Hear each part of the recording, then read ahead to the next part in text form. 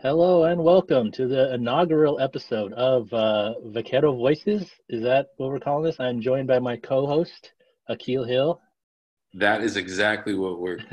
I guess that's still the biggest work in progress because I mean the rest of it's just conversation. So figuring out what to call it and then kind of hammering things out will be what we'll be working on, in the near future.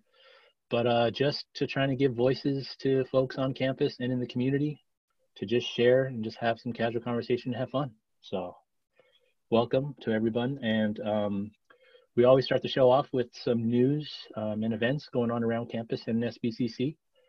Biggest news for us, of course, is our fall classes going mostly online.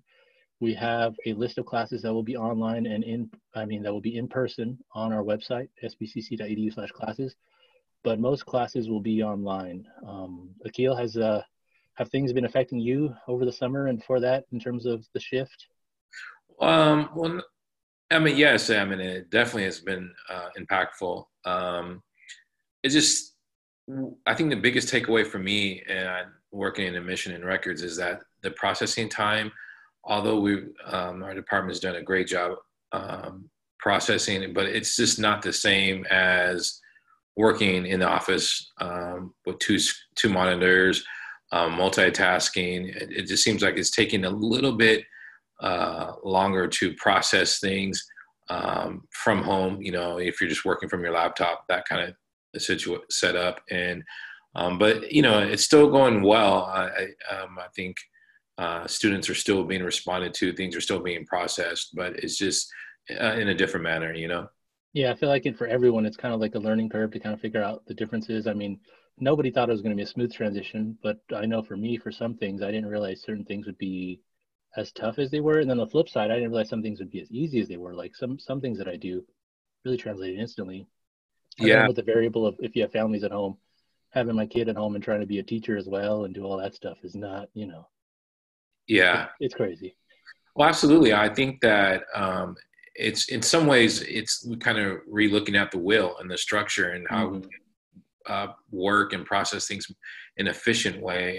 And so there's always silver linings, right? So I think there's that there's definitely some in light of the whole COVID situation.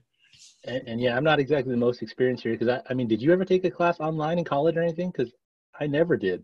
No, I mean, Yeah, Blackboard was like just coming out when I was in school, and I never did that. And so I mean, I might be like the 15 miles in the snow equivalent trying to talk to people about how to do well online. But yeah, it'd be a tough transition for me because I was already a pretty terrible student. So having to like have the extra distraction of at any moment I can pop open a browser tab and start whiling on the internet, like that's not.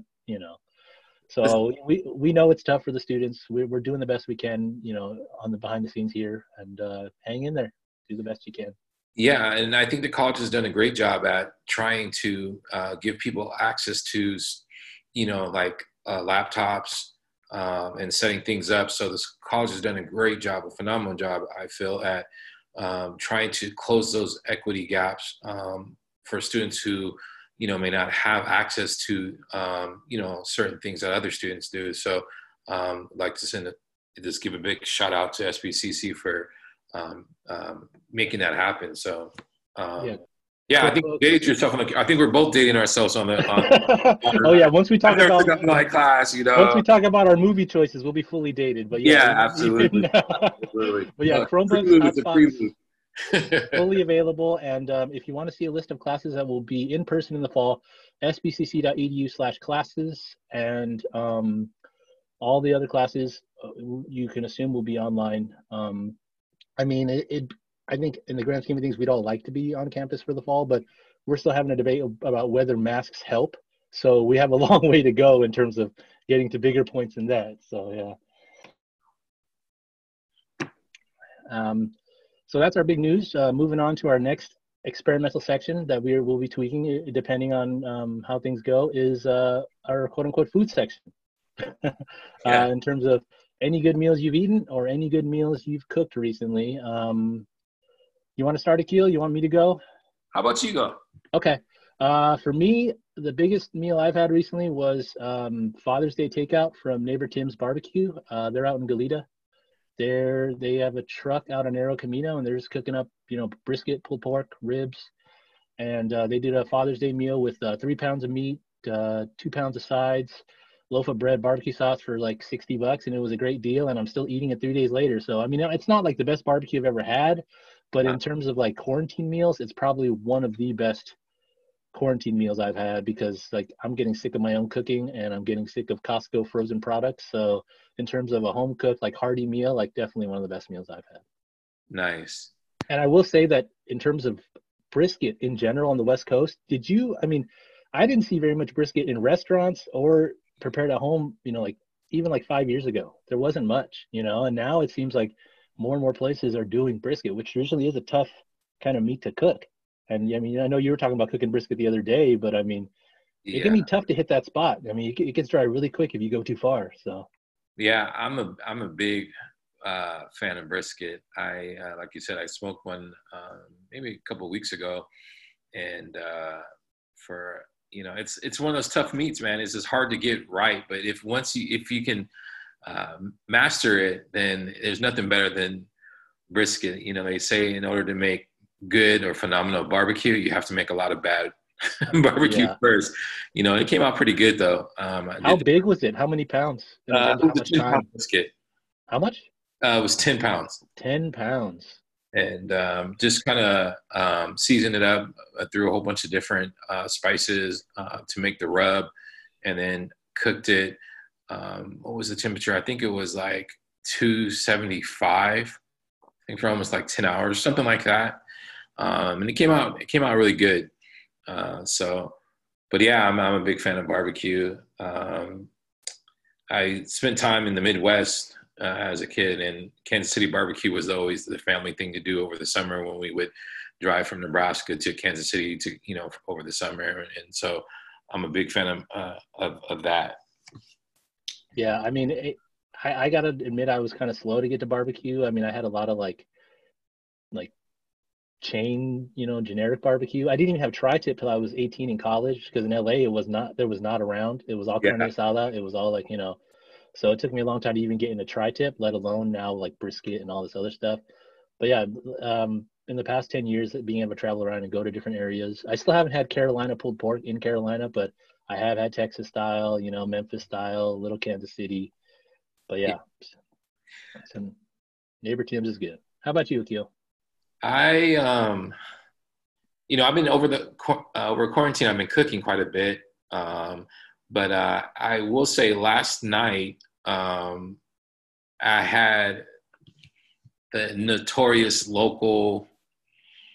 You have not lived in Goleta unless you've tried Noodle City for dinner. Oh yeah. Yeah, and so that is one of my that hole in the wall when you walk in. No one's really talking. There's no music. Everyone's sitting and eating.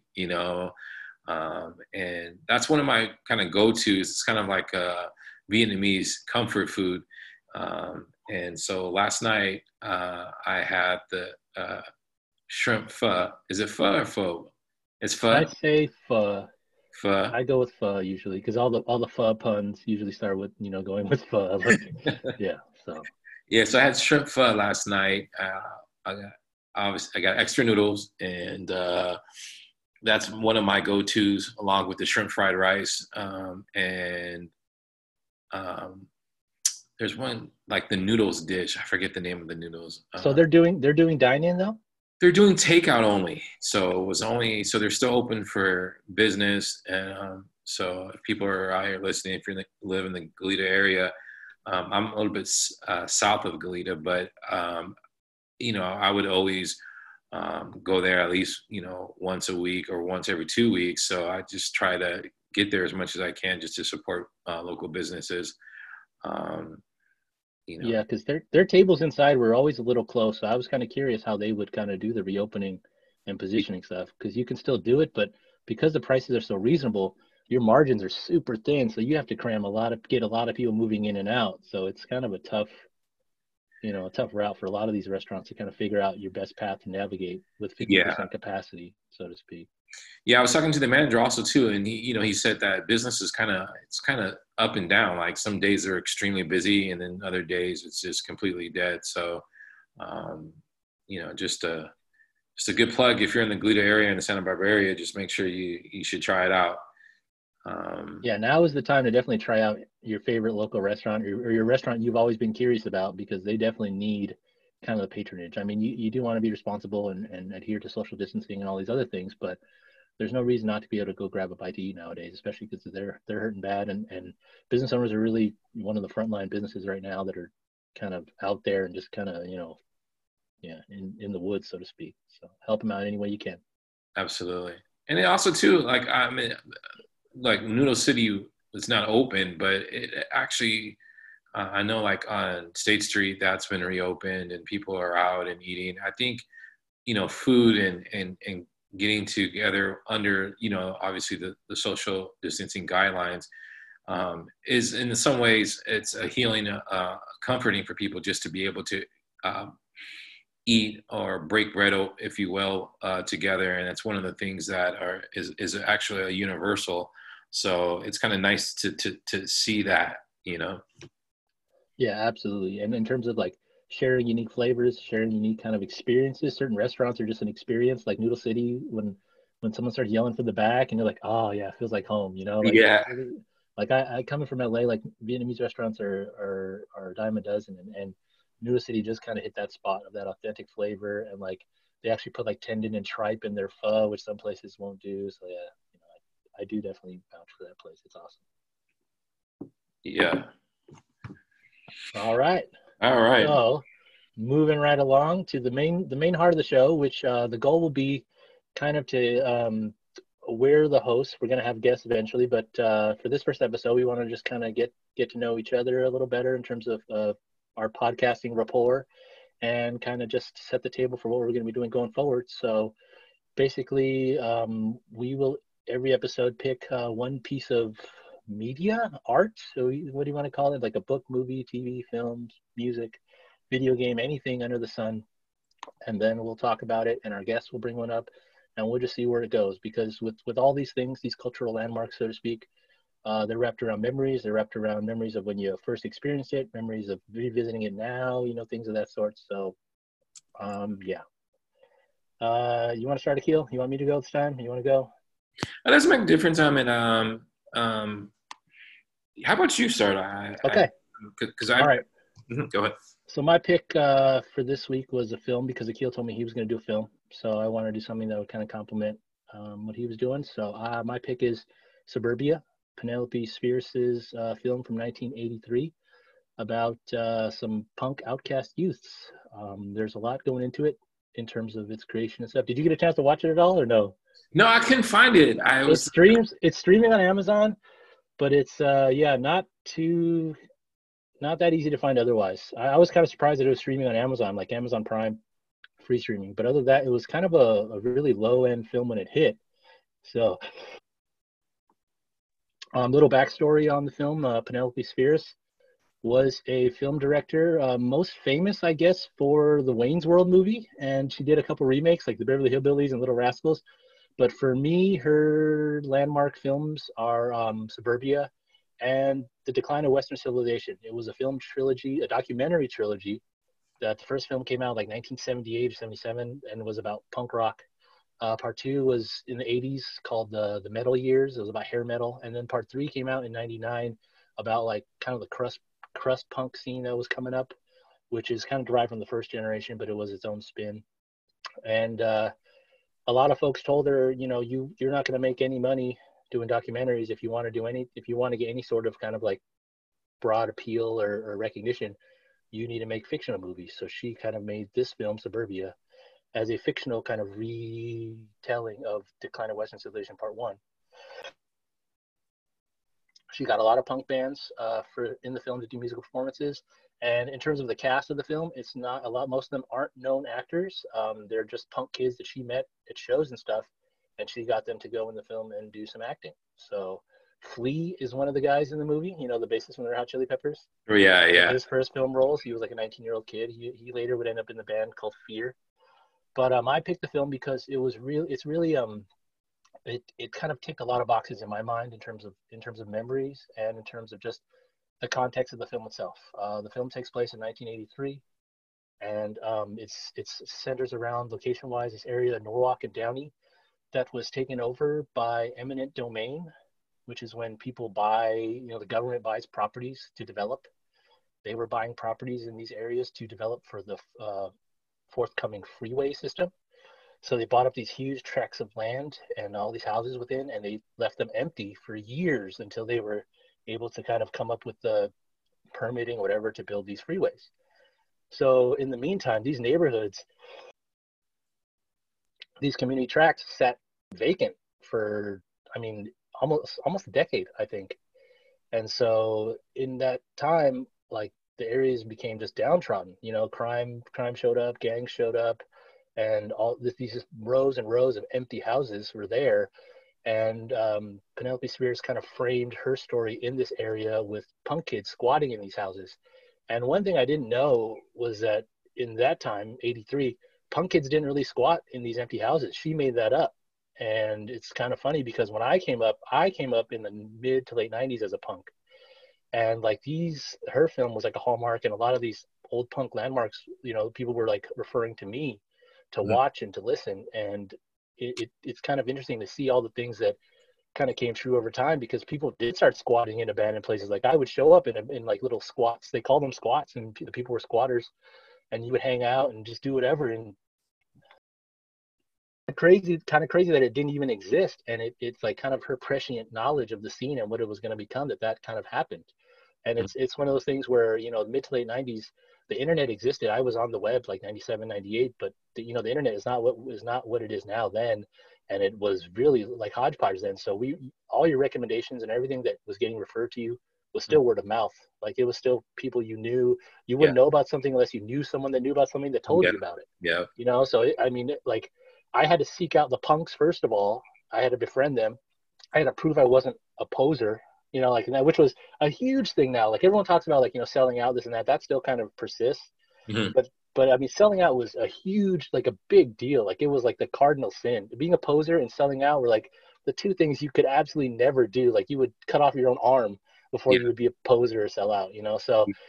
So there are all these initiations where you have people show up and they'd ask you questions and you'd have to answer them, and oh well what band was singing this song? What's that D beat? The discharge beat. And so there was a lot of gatekeeping involved. So like once you knew and proved to folks that you were like down for whatever, then they would be like, oh, listen to this, watch this, and they would tell you about, film wise, it was the Gigi Allen documentary, because it was like, oh my God, that's nuts.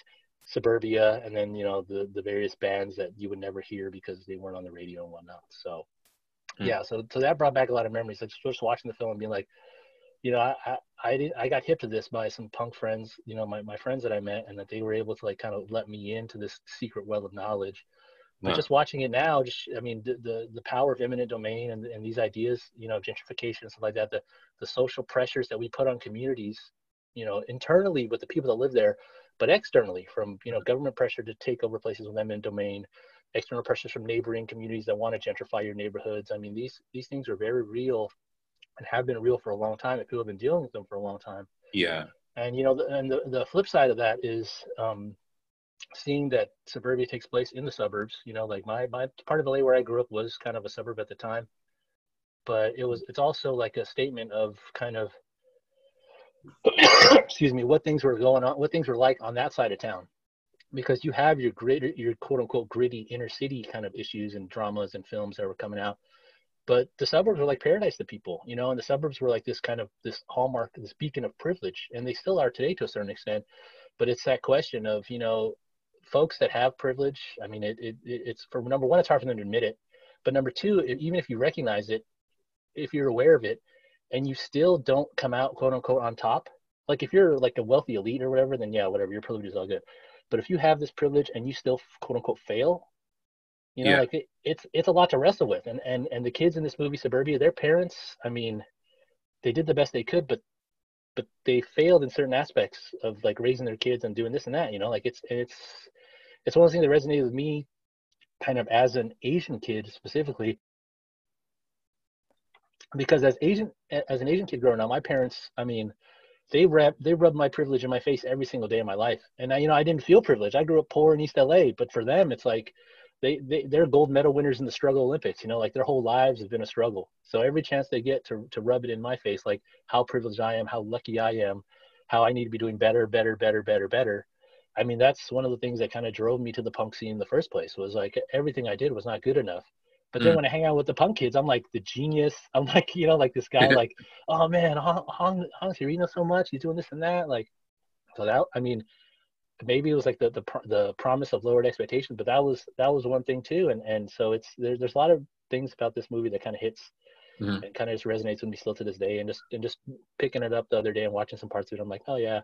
I mean, I will note that there are some scenes that are kind of weird. Like there's random bits of violence and nudity, but that's a little sub note because the film was produced by Roger Corman, Mhm. and he was like a horror schlock kind of filmmaker from like the 60s and 70s. And he kind of semi-mandated that every 10 minutes there had to be some kind of scene of violence or nudity, or he wouldn't fund the film. So little quirks like that kind of reminds you, as a female filmmaker, she had to jump through a lot of hoops to get the movie she wanted to make, and she still got it done, and she had a pretty good career. So yeah, definitely Suburbia and the Decline of Western Civilization trilogy, I would highly recommend. Just listening to you, you bring up a lot of good points, or in regards to like the suburbs being kind of for a lot of people um, a sign of you making it, and it's really interesting too because we know now, like, just because you live in the suburbs doesn't mean that you're excluded from having issues, and definitely now more so than ever before, like, with different, like the different like opioids pandemic and stuff going on like that. We know that it's not specifically, you know um, troubles and problems are not specifically located in certain places. You know what I mean? And so, by all means, privilege is definitely a real thing, but consequences, are universals. And so, I could definitely relate to you in regards to that. Did you have like a favorite scene in the movie that really spoke to you? I mean, selfishly, I'd say the musical performances, just because it's some footage of bands that I never got to. I mean, not bands I didn't get to see live, but bands I didn't get to see live in their quote unquote prime. Because, like I said, when I was a punk in the '90s, like the East LA punk scene in the '90s, it was a lot of the skate punk, like NoFX and Blink-182 was just coming in. I mean, that was what was current. But the punk that we revered, like me and my friends, it was all that old, crusty, like, crazy, super political punk, Dead Hmm. Kennedys and like, TSO. The bands in the movie are TSOL, DI, and the Vandals. And the Vandals had to switch lead singers because their lead singer passed away, Steve-O. So this is a Steve-O era Vandals performance. It's TSOL, who actually did get to see, 2013, and it's DI, who actually saw it in Santa Barbara at Soho not too long, like maybe 5 years ago. So it's probably the music performances, but also yeah, just a little commentary here and there, like like the kids. There's scenes where the kids will be squatting out in front of a liquor store and people try to shoo them away because they look like vagrants. And I mean, that was the point. It was, I mean, in the internet, in the post-internet world today, it's kind of funny that like no one bats an eye at trolls and things like that. But that's what kids are doing when you dressed up like with studs and like spiked hair and stuff. And you're sitting from the store trying to, and people were hassling you. You were kind of just trolling. You're just waiting for someone to take the bait, and then you just like unload on them. So I mean, I feel like that's one of the things, we, in terms of the suburbs and community with the internet, is it's proven, like you're saying, the suburbs are not any less popping than the inner city. And even folks in other cities, like, if you grew up in Santa Barbara and you're like, oh man, I wish I grew up in LA or New York, it's like, no, like the internet, your community, your scene is like, that's what's sacred, wherever you are, you Yeah, create that absolutely. sort of kindred kind of like belonging, and you find your tribe, as it were, anywhere. Because I know that when I was growing up, people, oh, you came up in LA, you're so lucky. I was in, Podunk, whatever. It's like, but with internet now, there's no limitations. You can find your hub. So I wasn't, I have no knowledge of like the punk scene in the 90s or anything like that. So I'm glad that you're sharing this with me because it's all new to me. And were you like, how many people were like in your crew? I mean, crew size when I was growing up was important. Was the crew pretty big? yeah, I mean, you had like tiers, like you had your day ones, the tier one, tier two, tier three. And the funny thing is, like, as music adjusted, like like by the end of high school, I was really into hip hop, and like a lot of the punk kids I was with were able to kind of transition into hip hop pretty seamlessly because, I mean, it was kind of interesting how like it was really being in a gang was the only filter. Like as long as you weren't in a gang, you kind of hang in any culture. Like when I went to hip hop shows in my punk gear, people wouldn't really bat an eye, you know, like and like if I was on the street and somebody hit me up, I could just be like, oh, I'm a rocker dude, you know, I don't I'm not trying to hassle nobody. I'll be like, Yeah. okay, you know, like so it was, but yeah, so it was 5 or 6 in terms of regular crew, and then when you go to a show or something and you're meeting up with like the community, then yeah, it'd be like 10, 15 deep because you'd be like, Okay. oh yeah, this person's bringing their crew, this person's bringing that crew. Yeah. And then of course like band practices and stuff like that, or hanging out with people in a band, or hanging out at friends' houses. And then inevitably like 3 or 4 people would show up. But yeah, in terms of like the regular crew is like 5 or 6 strong. So did you play? No, I that's the thing that I regret the most is like I love music with like from the deepest core of my heart, but I'm a terrible musician. Just absolutely just horrendous. Like I can DJ like barely worth a lick, but yeah, in terms of actual playing, nothing. Yeah, but I can dance all right. Like if we're at a show, I can get the party hopping for sure. All I right. mean, Maybe well, next, with the caveat, I'm not a b-boy, so if we go to hip hop show, it's all up rock. I can't do anything on the ground. That's my second biggest regret is I never learned how to break dance, and because I have no balance and no upper body strength. well, hopefully when COVID passed at the next holiday party, I'm gonna throw, I'll see you. I want to see your moves. I want to see your moves. Oh, I mean, trust me, give me some music, I'll light it up. That's right. That's the one thing I love to do. I love to have a good time. Yeah. That's awesome. So yeah, not only Suburbia, if anyone's ever interested, the Decline of Western Civilization trilogy in terms of getting an idea of what LA was like, and also how music, you know, kind of progressed and things. They're great documentaries, and Penelope Spheres is a good filmmaker worth investing time into. Is there a soundtrack for that as well? Oh yeah, the Decline soundtracks are all excellent, and I believe there's got to be a Suburbia soundtrack because all the music in there's pretty good too. Yeah, yeah. That was one of the things that I was kind of looking into. I when I watched Boys in the Hood, it made me think about the soundtrack. And the beautiful thing about music, we all can attest to, is that it instantly takes you to a place, a memory. And then so I was going through the soundtrack of Boys in the Hood, and I was like, yep, I was there yep, I remember cruising up and down State Street playing, listening to that. Yep, Oh, yeah. I remember, I was on the east side of Santa Barbara for that one. I was on the west side for that. Yeah, so The that, natural segue into your discussion of Boys in the Hood. And I will say to that point that the thing about the Boys in the Hood soundtrack that I really like is that it's a mixture of the contemporary and the classic. You have what Furious is playing in the car when he's driving, and then yeah, you have what Doughboy and the guys are playing in the car when they're driving, and it's yeah, like there is a connection there, but if you're not that hip to it, you might not feel that connection. But the music is all soulful, it's all soulful and it's all talking, telling truth if everyone absolutely. wants to listen. So. Yeah. So yeah, I mean, I looked at my movie that I chose this week, was Boys in the Hood, and it was just one of those things where it was just on TV and one night, and I tuned in, and this movie was directed and written by John Singleton, the late John Singleton. Rest in peace, Yes, true legend. he was a legend and a pioneer in many ways in regards to filmmaking and just discussing or making people look or address social ills. And that's one of the things that really stood out to me was how so much of it is still relevant. And there's some heavyweights in this movie, maybe not at the time, but that's where their careers basically has evolved into being some giants. I mean, we know we have Larry Fishburne, and then we have Morris Chestnut, Cuba Gooding Jr. One thing that I was reminded was there's a scene early in the movie where Lawrence Fishburne mentions that, as Furious mentioned that he went to Vietnam. And then you think about in Apocalypse Now, he had that cameo as the super young, troop in army guy in Vietnam. And I was like, whoa, I wonder if that was a little nod there, but yeah.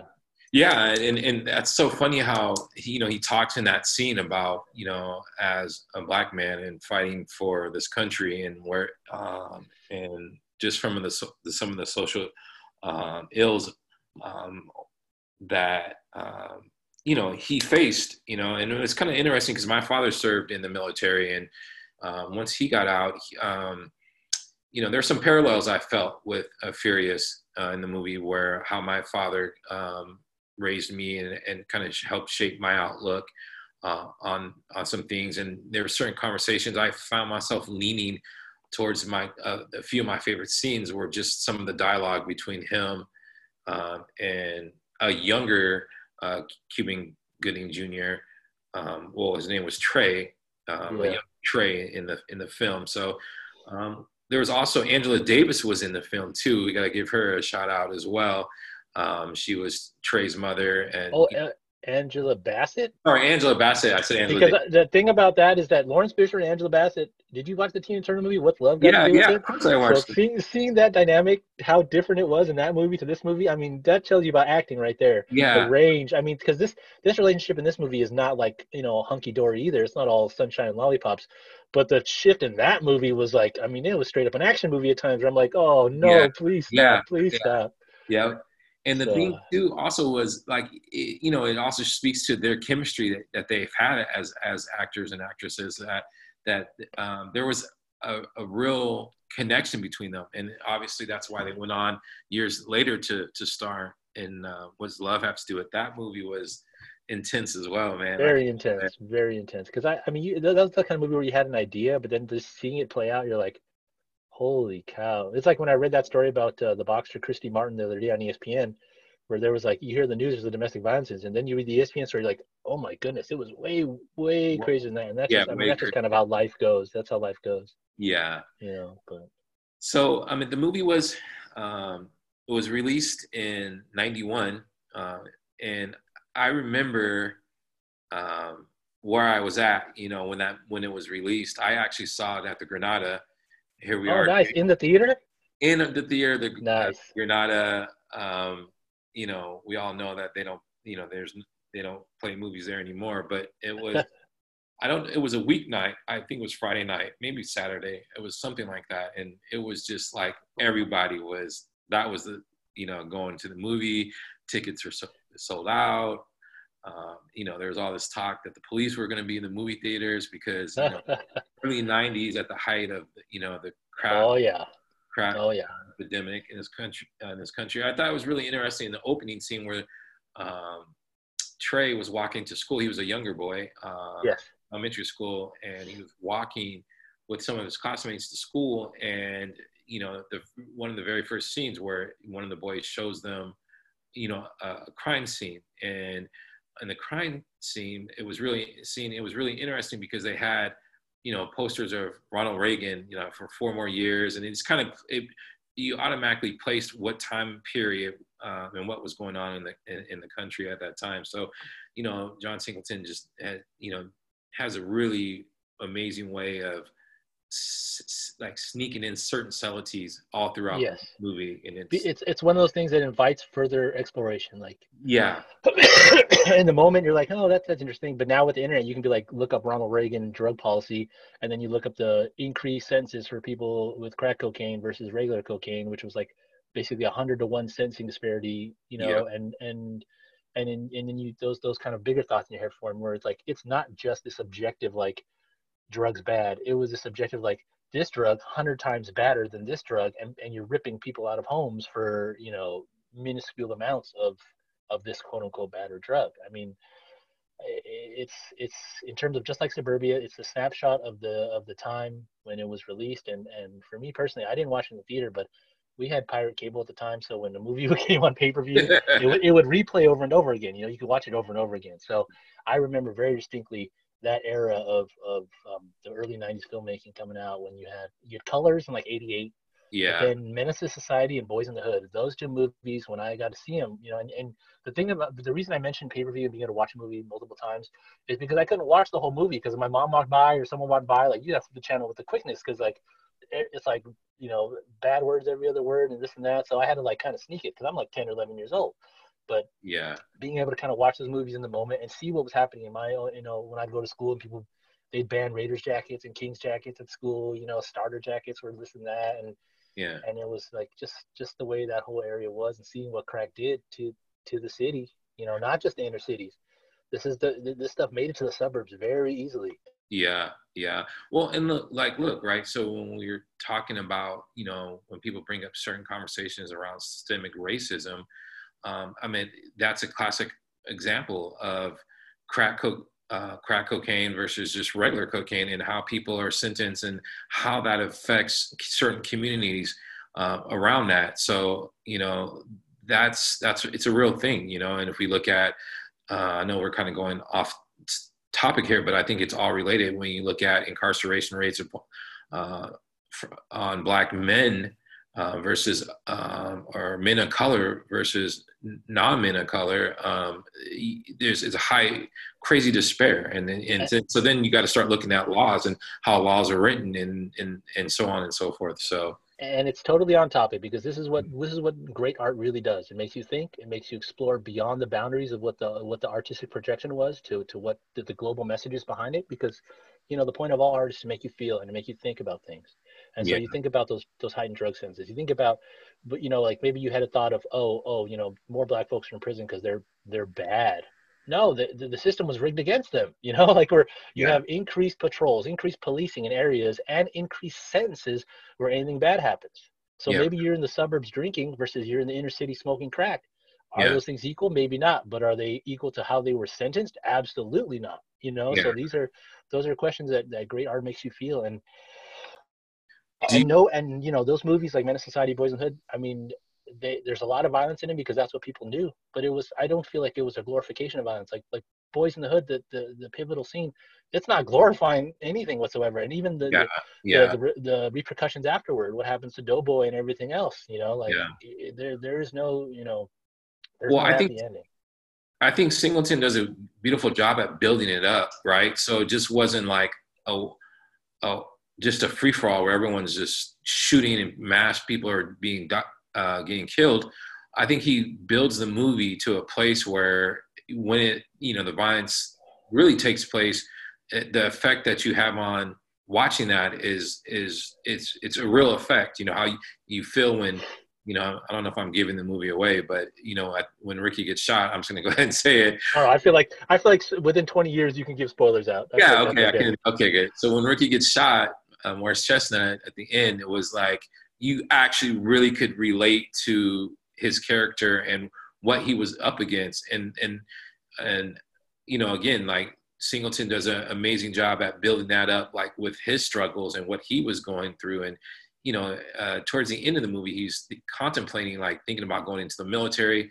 There's a conversation between him and Cuba Gooding Jr. about going to the military, which was based upon a lot of what Cuban was trying to relate to him was what Larry Fishburne was telling him. So it came full circle in that regard. So there's also a lot of another good common theme between what you have brought up with the movie that you were reviewing and Boys in the Hood was there was a scene that they talk about basically gentrification in the Black community.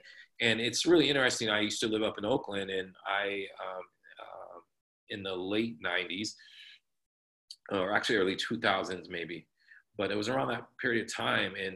And I went back maybe last year or 2 years ago way different. for Oakland, Yeah. for a work conference, and I couldn't even believe it. I texted one of my boys who actually lives in Oakland, and I'm like, yo, man, I've been to Oakland, and I've been here for like half an hour, 45 minutes. I haven't seen anyone Black yet.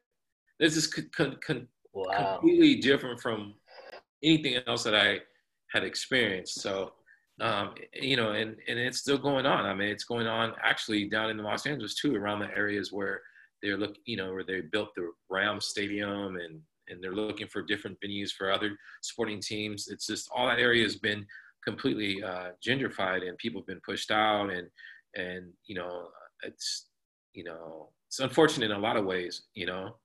Yeah, that conversation with Furious and Trey, and I think Ricky's there too. They go to his Yeah. office, he drives them out. That Yep. is one of the pivotal moments in the movie because and then a little crowd builds up and he tells them all about it, and it's true. I mean, I have family in Oakland. They're still in Oakland, and I have family in Oakland and San Francisco. I used to visit them in the summer, so I remember what Oakland was like in the late '90s. You know, like Okai, that area, and Jack London Square. And yeah, I went back a few years ago. And it's nice, but it is different, and it did push folks out farther into the margins. Like even in LA, South Central, a lot of folks, 10, 15 years ago, it was starting to get expensive even then. And a Yeah. lot of them up and moved to Palmdale, Lancaster, and the Valley out there.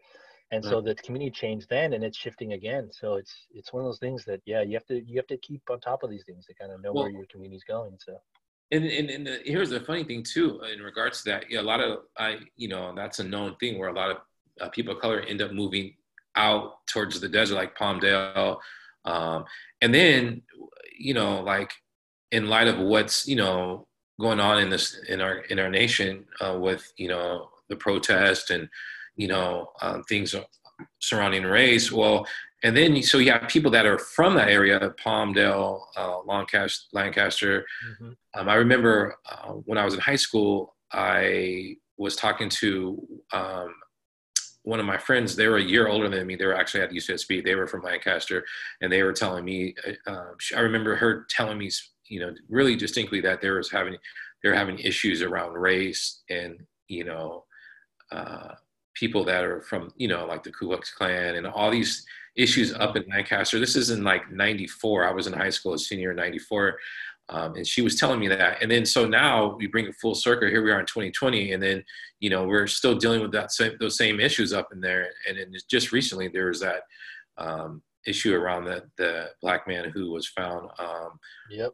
from a tree. And I'm just thinking like, man, it's just here we are 2020. That was in '94, and who knows is you know when that actually started was probably pre '94, but it just shows that how things are systemic in this country where they just don't change, or they change at a slow Yeah. pace. Robert Fuller, Name of the Man in Palmdale. My wife is from Lancaster, so I have a little bit of just going there to visit her parents and just know the area from that. But even within the past like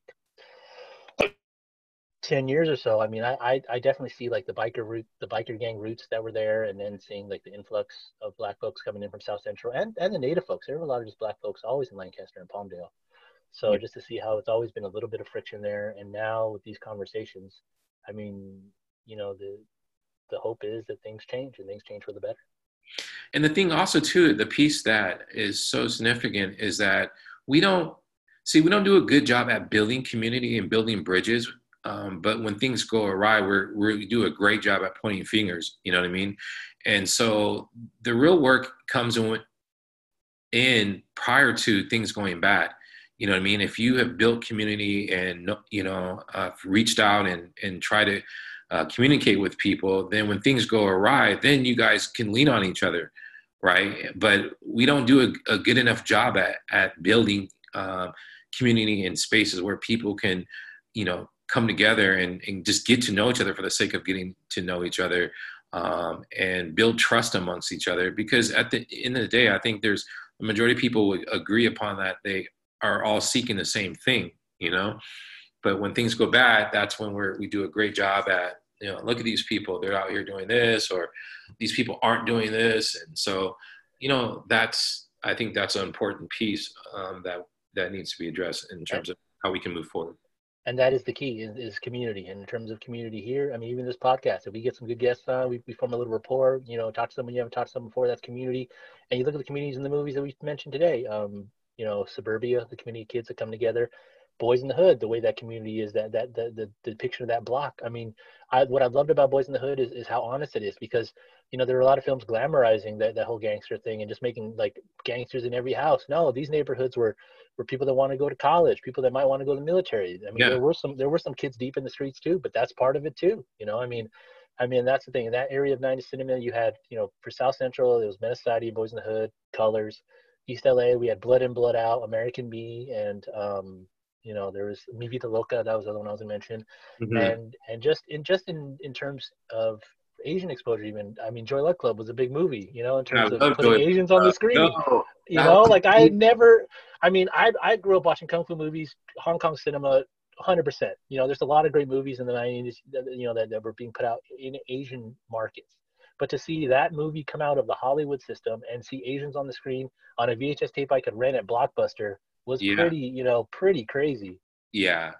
Well, look, I mean, like even now with Crazy Rich Asians, I feel Yes. like they kind of took little nuances from that, and so I'm like, okay, I mean, they gave it a modern twist, but I definitely see the similarities as in Joy Luck Club, you know? And that's really the thing. Like people talk about greatest movie decades and this and that.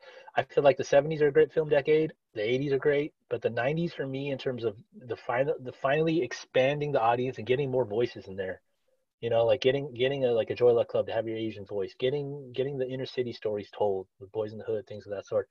Yeah, You have a movie like Pulp Fiction that comes out of nowhere, Clerks, all these independent movies that came out in the 90s. The yeah, yeah, 90s to me is pound for pound definitely my favorite film decade, even though the movies in the 70s, in terms of objectively speaking, I'll say, if you have Taxi Driver, Godfather, Apocalypse Now, all these films, you can't really go against it. But in terms of voices that speak to me, yeah, there aren't very many. I mean, all the black films are black exploitation films, and then like it was Bruce Lee for Enter the Dragon. Like in terms of the multitude of voices that we got later on. I mean, yeah, right, right. so yeah. In terms of AFI Top 100, like 70s and before, great films. I love them all. I'm a student of film, so I do love the films. But in terms of actually having a multitude of voices and doing more movies that speak on you know LGBTQ issues and things of that sort. It wasn't really until the 90s and later that a lot of the stuff started some of the walls started to get broken down. I mean, there's that movie Crying Game. Remember Crying Game? How big a deal that was? That the flip was that it was yeah, it was a gender Well, swap. So well, look, I mean, the same thing for music too. I feel like for me, the '90s were like, at least from a hip hop standpoint, and that's the golden era, you know. And I think a lot of that too is just the consciousness of the '90s, that like from the '70s. I don't know, maybe like the '70s and the '60s too. I would go back to stretch back as far as back as the '60s and the '70s. I think for some reason, I think it all just culminated and reached a peak in the '90s for some reason. You know what I mean? I felt like just hip hop was so conscious. And films were a lot more conscious in what you're saying than just about being raw. And hopefully Hollywood can continue to people can continue to push Hollywood in those in that direction more, because it yeah, because really, it's gone backwards in some yeah, instances because the big movies have gotten so big. Like I feel like yeah, the 80s was the best balance in terms of blockbusters and independent movies because the 90s was a very independent heavy decade. And yeah, in terms of music too, like how many independent labels do you know of in the night? Like Rockets Records, Loud was doing mhm, hip hop. There's a million punk labels out there, and even that is consolidated lately where it's like the big five, and then like all the independent labels are subsidiaries of those big labels, just like in the studio system. All the yeah, independent yeah, studios are now subsidiaries of the big companies. yeah, So exactly. like things have gotten a little too efficient. I mean, I love the internet and algorithms are great, but things have gotten a little too efficient. We're squeezing people for every last penny we can. Yeah, Like the efficiencies we're squeezing a little too tight. We're not letting people be human anymore. yeah. Everything is being focus grouped and just like, just beat up before it gets released. And we have to go back a little bit to that. Let people do some things, some independent vanguard things. I mean, I was also too. I was thinking about certain scenes that are still relevant. And like the whole police brutality that was addressed. We saw shades of that in a couple of different scenes throughout the movies. Um, you know, even there's two scenes where Furious is speaking to Little Trey, and they're talking about issues surrounding sexual protection and how educating on sex ed and that type of stuff. And I was like, man, that was pretty forward thinking. You know what I mean? Because they do address it. Because in the '90s, you had AIDS, right? And so Yep. they, again, another brilliant way that Singleton chose to put that in the film too, as well. Just weaving in the issues of the time and allowing you Yeah, to do the amount of research you wanted to do. And like I said, in the 90s, research was much tougher to do. You really had to want it. And so if you really wanted it, you really could, get some true kind of wisdom out of things. So it was, Yeah, because I feel like when you have to search for it, like legitimate search, not search like Google, Wikipedia, like when you really had to make a commitment to something, it literally became life altering because you put the work into actually, look for it, man. I remember looking in the Dewey Decimal. I'm dating myself, but remember the Dewey Decimal System? oh yeah. And so then you had to go through all that, and then you had to go search for the book. Like by the time you got the book, you were like, damn, I'm going to read it. Like you had the option, you weren't going to not read it. But now it's like the information is so vast and so easily accessible. Like it doesn't really penetrate the same. It doesn't hit the same. It absolutely does not hit the same. Like I said, there were a lot of gatekeepers. There were bad things about that system, but there were some good things too. Because if I wanted to be a punk, I really had to know it, and I had to like live it. I had to love it. Same when I went over to hip hop. Someone asked me what the 4 elements of hip hop was, and I was like, huh, why? Like these were not Googleable terms back then. And so I had to get hit from someone else. Someone had to tell me 4 elements of hip hop: emceeing, b-boying, DJing, graph. And I would say fashion. You get the 5th element. Yeah. So But yeah, so like those are things that were not common, not quote, not they weren't not. It's not that they weren't common knowledge, but it wasn't you just ask anybody on the street and they would let you know. Like, and it was the same thing as like, oh, you've heard of Husker Du or Killing Joke, these bands, and like, no, oh, okay, fine. And then you're like, oh, what about Mission of Burma? What about this and that? So you had to like start dropping these things and really knowing these things and knowing the message behind them. Because the crust punks, as like as crazy as they look and things, they do have like there's a moral base there that you have to kind of answer to. So like asking about bands and asking about message is really testing about, are you down with the culture, with the cause, and that's same with asking about the 4 elements of hip hop. Do you just want to party? Do you just want to party, or do you understand that this is a culture that is growing and evolving and that is constantly being scrutinized, and you don't want to be the one, acting a fool and bringing, knocking on the culture and making us look bad, So it was a universal thing there that's kind of, it's not like it's lacking, it's still there, but it's just a lot easier to just Google. Like I used to have to trade VHS tapes of live bootlegs of Clash shows, like you look up Clash live now. YouTube has like all the shows that I paid probably $500-$600 over the life of my high school career to buy VHS bootlegs of, which look like someone's been recording off of someone's dream.